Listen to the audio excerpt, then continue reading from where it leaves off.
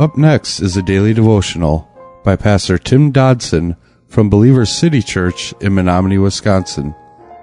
To subscribe to the podcast, visit streetlevelradio.com and click on subscribe.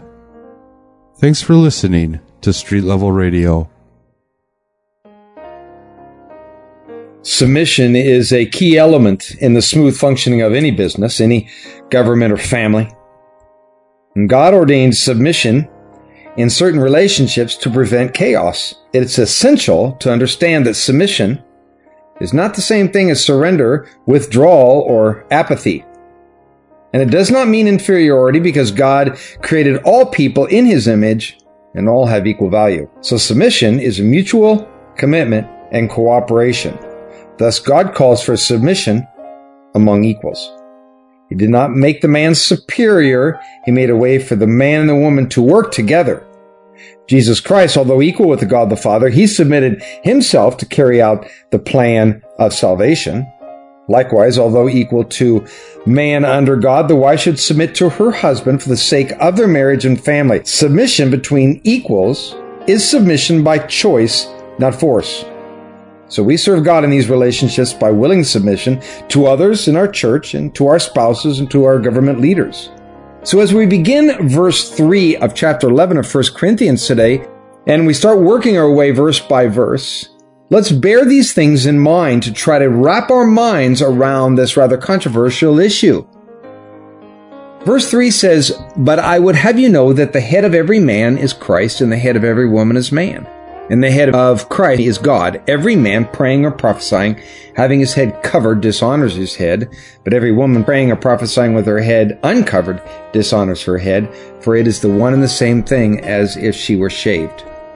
Defense of personal position. Moreover, specifically in this situation, womankind, that tends to quickly overshadow the message of this section, which states that the head of the woman is a man, quote unquote. And while this point is critical to our understanding of this passage, we cannot, for the sake of the text, ignore the rest of the verse, which also says the head of every man is Christ. The head of every man is Christ. We tend to forget that part. Christ Himself is our example on this subject. As we mentioned in our opening, He willingly accepted His place under the authority of God. Philippians 2 tells us that He not only accepted it, but that He actually placed Himself willingly in that realm. Again, we must know that subjection herein does not mean inferiority. Everyone's place in the grand scheme of things is critical. But gang, without authority, there is no order. And without order, there is naturally nothing left, of course, but chaos. And that same equality, unity of purpose and of will, should exist between a man and his wife as that which exists between the Father and the Son. Just as Jesus and God the Father have different roles in God's plan of salvation, so men and women are given different roles. Now, any marriage that has not made peace with this teaching, I promise you, you will be at a constant state of upheaval. Furthermore, a woman who cannot allow the authority of her husband will ultimately, every time, not accept God's authority over her either. Because a woman in that situation, well, she's looking for love without authority from man or deity. A man who will not step up to this God-ordained position is looking for love without responsibility to a woman or to God. And both will undoubtedly deal with God the same way as they deal with their spouse. Now, to suppose that Paul meant mantle or veil herein, or any such thing, when he speaks of heads uncovered, is to absolutely import into this text what is just simply not there.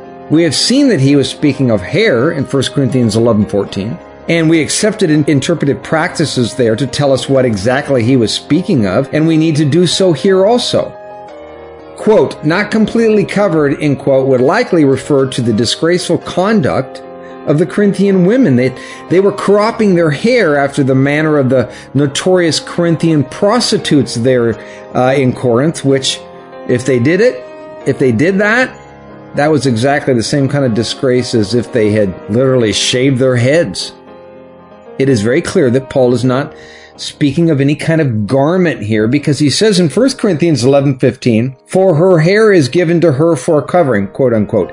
In that passage, Paul does not mention any kind of garment. The original Greek bears this out, and even there, he states that the woman's hair took the place of it. That was a daily devotional by Pastor Tim Dodson from Believer City Church in Menominee, Wisconsin. For more information on Pastor Tim Dodson or Believer City Church, visit believerstogether.com.